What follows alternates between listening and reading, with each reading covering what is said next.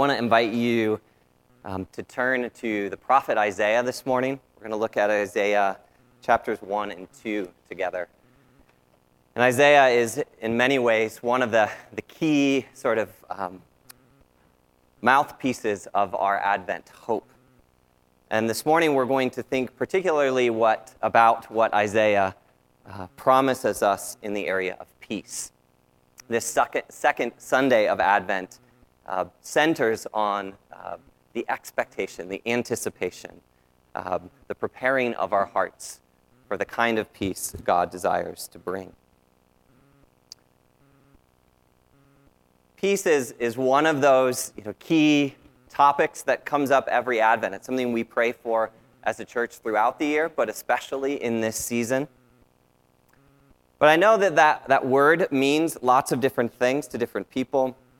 And I fear that the idea of peace can feel superficial sometimes. The idea of peace can even sound a bit naive when we survey the amount of conflict and violence and struggle that's part of the world in which we live, maybe part of the relationships and experiences we have as people. And so we may wonder, is peace even possible for us? There's a famous short story that was written just after the conclusion of World War I. It was written by a British satirist named Hector Munro. You may have read it in high school or college in an anthology of world literature. But the story is called The Toys of Peace. And it's a humorous story, like most satire is, but it's also deeply cynical. In the story, there is a young mother in Britain, and she has two young boys at home. And these two young boys love their toy soldiers. They love to play and to enact war, right? They have sort of like G.I. Joes in my generation. They're always fighting with their toys together and enacting the great battles of history. And the mother is distressed by this tendency in her boys. And one day she's reading the newspaper and she learns about an advertisement from a new organization called the National Peace Council. And they have developed a new line of toys for young children to play with called the Toys of Peace. And so in place of toy soldiers, they've created statuettes of economists and politicians and great humanitarian leaders. And in place of military forts or toy tanks, they've created scale models of the great libraries of the world and social institutions. And so the mother is intrigued and excited about this, and she writes to their relative, her brother, the boy's uncle. And she asks him to buy a set of these toys while he's in London and to bring them on his next visit at Easter. And so the uncle comes on Easter Day and he brings the boys these new toys. And he explains to them the sort of vision of peace and harmony that each of these toys represent and the idea of social progress that is embodied in these playthings. And he gives them the toys and he leaves them in the nursery to play with them on their own for a while to test them out. And the story resolves when the uncle comes back an hour later to see how things are going. And he finds that the boys have taken these great humanitarian leaders and they've gotten out their model paints and they've repainted them in battle uniforms. And they've amassed them in new armies and they are currently laying siege to the headquarters of the YWCA in London. And they had taken these toys of peace and with great creativity, right, redesigned them as instruments of war. And I think that short story sort of explores, right, how do you retrain the human heart, the human mind, human relationships to desire peace? This morning, I want to acknowledge, right, the reality that conflict and chaos and division is pervasive in our world. So much so that the making of peace, the praying for peace, requires more than just modifying our behaviors in some external way. Right? We could swap one set of toys for another. We could swap one set of social or political ideals for another. But if our hearts, if our minds, if our relationships, if our desires are still set on chaos, we may find we just make new ways to create war and conflict in place of the old. So I want to look with you at what Isaiah says about peace, or rather what God speaks about peace through the prophet Isaiah at the start of that book. And it's unfolded for us in a remarkable way in that God gives Isaiah two sort of parallel visions. There's a vision that comes at the start of chapter 1. There's another vision given at the start of chapter 2. And they are sort of the antithesis of one another. The first vision is one filled with disorder and with chaos and with the violence of our world. Isaiah chapter 1. The second vision, which was our Advent reading this morning, the Smith family read for us, sees that same world but transformed and reordered and reset with a vision of the rule and reign of God's peace. What I'd love for us to consider this morning is, how does that change happen? What causes the chaos in the first vision to give way to the peace and flourishing and shalom described in the second one? So let me pray for us as we open up to those two visions this morning. Lord Jesus, we proclaim in this Advent season that you are the Prince of Peace, that you are the embodiment, you are the full presence of our mighty God sent to deal with the deepest things in our hearts, to settle the deepest disputes and conflicts in our world. And we pray in a small but powerful way this morning that our worship and our willingness to take in your word would move us closer to this restoring vision of peace that you have for all people. Lord, may the words of my mouth as I preach, may the meditations of all our hearts be pleasing, be moving in a greater conformity to your thoughts and your heart. It's in your name we pray, Jesus. Amen. I'm going to read to you from Isaiah 1 to start. I'm going to move through sort of some excerpted passages. It's a rather long vision, so I'll grab a few pieces, but you can follow along in your Bibles if you have them open. This is what I would say is largely a dystopian vision that God gives Isaiah in chapter 1. A world that's in chaos, a world that might actually remind us of things we see in our own world, in our own time. Isaiah 1:1. This vision concerning Judah and Jerusalem that Isaiah saw, Isaiah, son of Amoz, saw during the reigns of Uzziah, Jotham, Ahaz, and Hezekiah, the kings of Judah. Hear me, you heavens, and listen, earth, for the Lord has spoken. I reared children and brought them up, but they have rebelled against me. The ox knows its master, the donkey its owner's manger. But Israel does not know. My people do not understand. Woe to this sinful nation, a people whose guilt is great, a brood of evildoers, children given to corruption. They have forsaken the Lord. They have spurned the Holy One of Israel and turned their backs on him. Moving down to verse 6, Isaiah continues.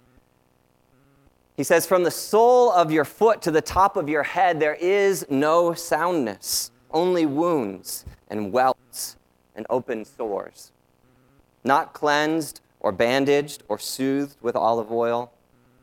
Your country is desolate. Your cities are burned with fire. Your fields are being stripped by foreigners right before you, laid waste as when overthrown by strangers. Daughter Zion is left to you like a shelter in a vineyard, like a hut in a cucumber field, like a city under siege. Moving down to verse 15 and following.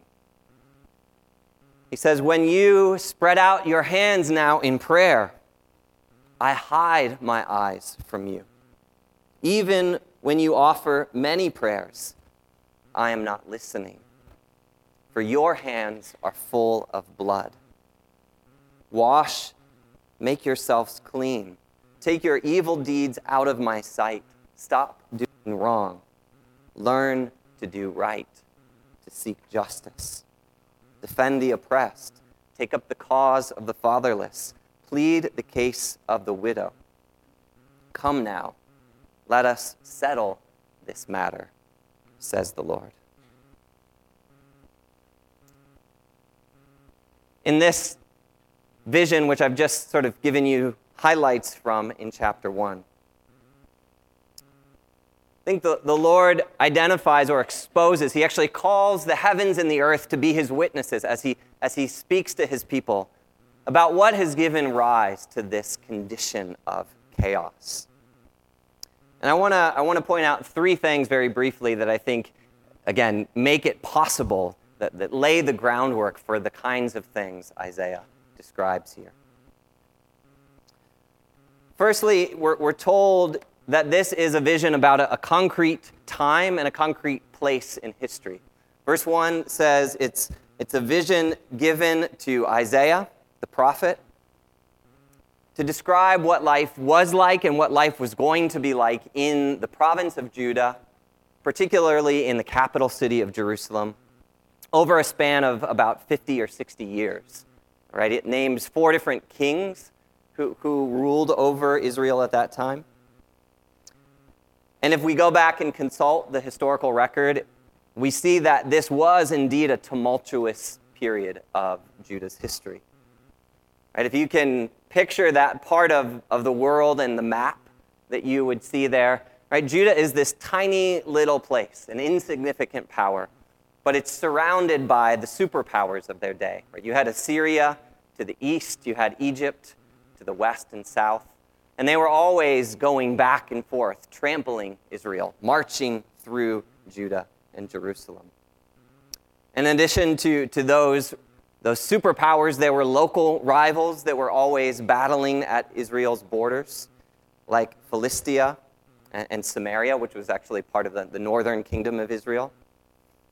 And so Isaiah is speaking to God's people at a time when peace was very much eroding, when things were fragile, when chaos was characteristic of what people were experiencing. And as God unfolds that vision of what's taking place in Isaiah's day, he says that chaos maybe firstly has come to this people because of a breakdown in their relationship with him. He says that chaos begins when people forget their Creator. You look at verses 2 through 4 there, chapter 1. God says, my own children have forgotten me. They have rebelled against me. He says that they have turned their backs on him and walked their own way. And so fundamentally, peace breaks down, Isaiah says, when we forget the one who created us, when we forget the author and the creator of all things, but of shalom, of peace itself. We can't have peace when that relationship is fractured. And so what begins as a breakdown between God and his people continues to spill out and to have further implications as this vision continues. Chaos begins by forgetting our Creator, but very quickly it proceeds to set the people that have been created against one another, right? Nation against nation. As you read on through verses 6, 7, and 8, right, you see violence being ushered into Isaiah's world. There's a very real connection between these two things, between what we worship and how we treat one another. Right? And when we when we move away from the idea that we were all created by one God, right, all dignified with his image, all of great value and worth to him, right, then it becomes very attractive to see our neighbors as those we're in competition with, right, to see those that we live beside as people we long to control and to meet our desires through them. And so in his vision, Isaiah sees the brutality that Judah experiences during his lifetime. Right? As their land was stripped bare, as their crops were destroyed, as their cities were laid siege by the Assyrians. And they suffer this condition of chaos, right, of nation set against nation, and devastation. But a little later in that same vision, we see that it's not only Israel's neighbors, it's not just the nations out there that have blood on their hands, but that God calls into account the people of God, the people of Judah themselves. Look at verses 15 and following. He says, even you, when you come into my house, when you come to a place of prayer, your hands are full of blood.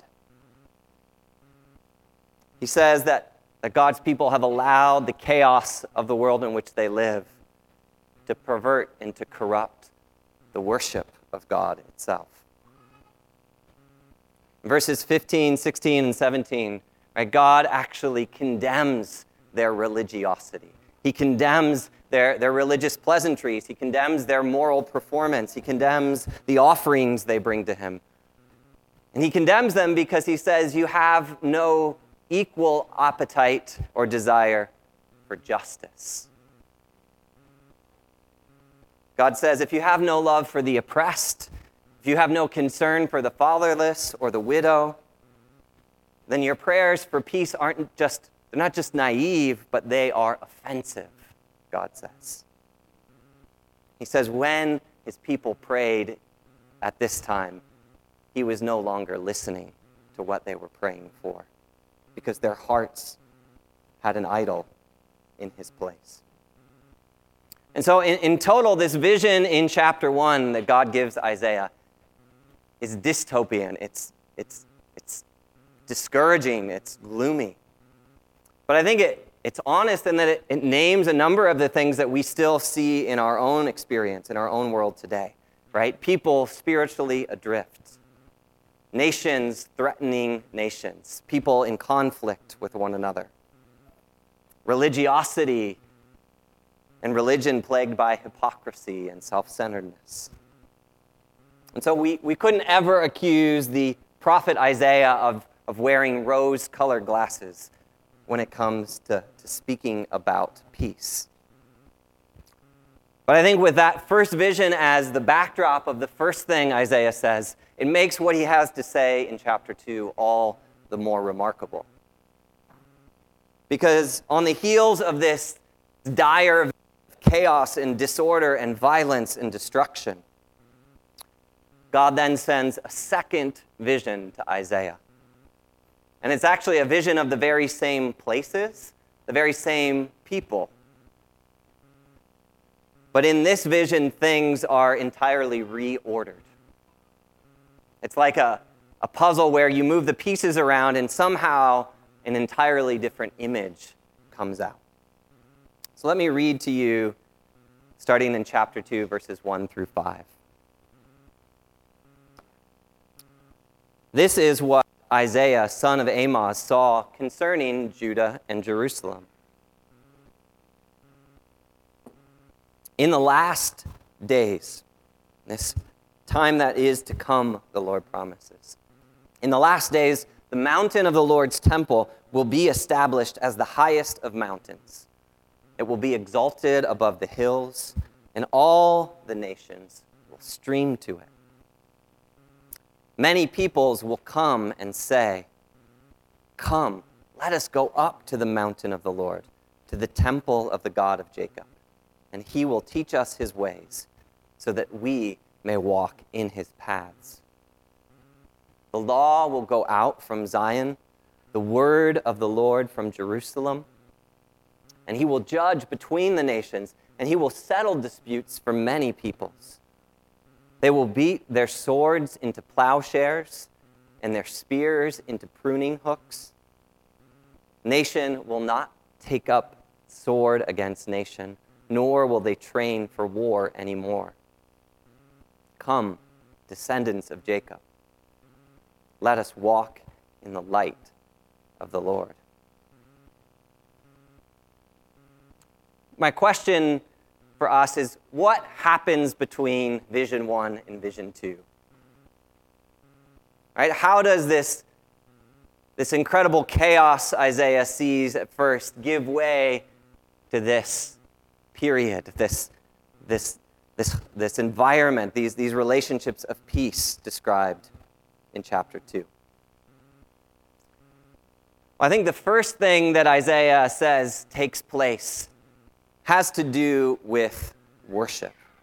Has to do specifically with the elevation of the temple in Jerusalem, which might seem like an odd way to begin peace talks or peace pursuits to us.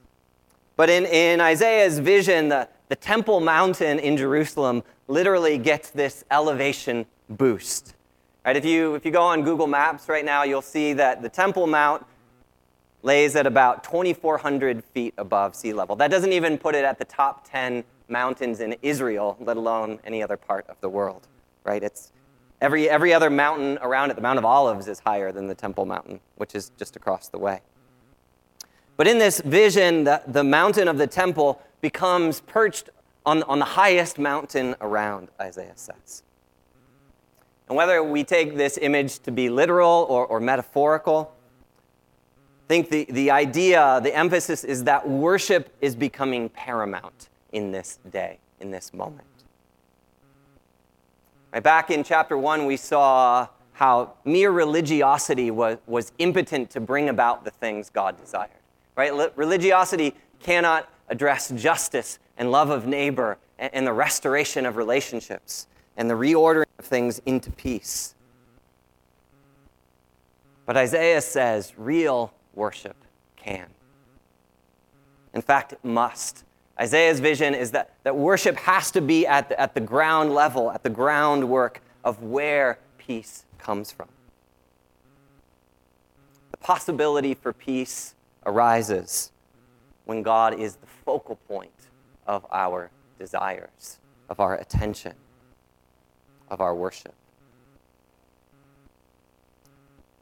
There's a powerful argument in this, I think, for doing precisely what we do every year during Advent, right? For allowing the scriptures, the promises, the prophecies we read in Advent, the psalms, the carols, the hymns that we give place to, the liturgies of Advent, to have their place, because they are, in essence, trying to turn our attention, trying to create that sense of elevation and glorification of who God is, of what his desire, what his vision of peace looks like. Right? They open up a greater space in our lives for worship. They turn that instinct about everything being about me and about my desires on its head, right? And it turns our gaze in a different direction. So peace elevates the place of worship to begin with. The second thing we see in this vision is that the nations that were present back in that first vision, the ones that were trampling Judah and laying siege to the Temple Mount and leaving the nation burnt, scorched, right? They're back again in this same vision, but this time they're in Jerusalem with a different purpose in mind. Right? They've come, Isaiah says, to worship in that place.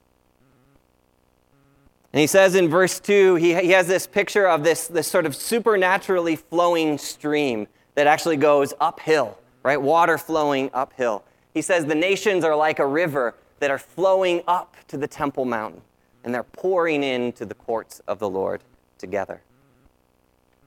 And I think Isaiah would have pictured, his audience would have pictured, right, the people of Judah alongside the armies of Assyria. Right? The people of Egypt beside the people of northern Israel and Samaria, drawn together into the same place to worship the same God. That's the picture here. It would be like us trying to picture the people of China and Taiwan and the US, the people of Russia and the Ukraine, and the people of Iran and Israel, right? Being brought to one single sanctuary to worship on the same day. Now that's sort of cosmic and grand and maybe something we feel like is far off. But I think we could apply this passage and say that peace begins when we allow worship to draw us into the presence of people we would otherwise stay separate from. Right?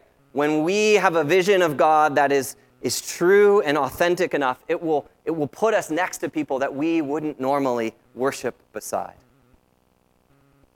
So that God can begin to break down those walls of chaos that separate us. Right? That's his desire in the vision he gives Isaiah. So peace elevates the place of worship. Peace brings these warring factions together into one place. And as Isaiah's vision continues, we see that as those nations arrive in that single place of worship, they have a disarming experience. Isaiah says they begin to learn directly from the Lord what he's about, how he works, what his ways are, what his words are, what his law is, how to walk in his pathways. And I love that as that image continues, it says the nations, as they're drawn there, as they come together, as they experience the presence of God with them, they also bring all their grudges, all their disputes, all their grievances into that place of worship. Right? I can imagine them describing to God who did what to whom and what took place. And the Lord doesn't silence them, he listens to them. And as part of the act of worship, he brings judgment. He resolves disputes. He reconciles these warring parties. And in verse 4, it says that the Lord makes peace among them. In the great wisdom of God, he gets down to the bottom, the roots of these conflicts. So much so that the end result, Isaiah says, is that these nations lay their weapons down. Right? They came in that first image when they were streaming into the temple. They still had their spears and their swords. They were armed to the teeth like they were before. But now they surrender them. And in a way that only God can do, he takes the instruments of war, right? It's the opposite of that short story. They take the instruments of peace and turn them into instruments of war. God takes instruments of war and he resets them to be things that fashion flourishing. Garden tools, right? So that the nations, instead of staining the soil with blood, begin to cultivate crops from that soil. And again, there is a cosmic and ultimate way in which God will do this, but even now we can begin to do this work by asking, what weapons, what disputes, what grudges do you bring into the sanctuary of God? This Advent, what things might you still be holding in your hands even as you stand to worship God? And how could your worship this year be a prayer for God to disarm those things? Maybe even to repurpose them somehow. Fourthly, the last detail in this vision, I think, might be the most important. In verse 5, Isaiah concludes this shorter vision by saying, "Come, children of Jacob, let us walk in the light of the Lord." Old Testament scholar John Goldengay points out that phrase in Hebrew, which appears throughout the Old Testament, most often is a reference to the face of God. That when God looks upon his people, they see his light, the light of his countenance. You can think about that blessing, right? May the Lord bless you and keep you, cause his face to shine upon you. think the idea here is, again, it's restoring what went wrong back in that first vision, right? When the people forgot their Creator, when they turned their back away from the face of God. Isaiah says that when we look upon God and when God looks upon us, the result is deliverance. It's justice. It's restoration. It's peace. Isaiah says peace is about looking at a person, seeing the face of God. So I think that's why at Advent we as the church focus all of our energy and our attention on one thing, on the incarnation of God. Right? That moment in cosmic history when God poured all of his energy and his attention into taking his full glory, his full revelation, his full light, and putting them into a human being who was born of flesh. Someone that we could look upon face to face and behold his glory, and behold what he is like. So this morning, as the conclusion to our worship, we're going to gather as God's people around a table, right? Around the table of the Lord's Supper. Because there's no better place to get to know someone, to see them face to face, than at a meal around a table.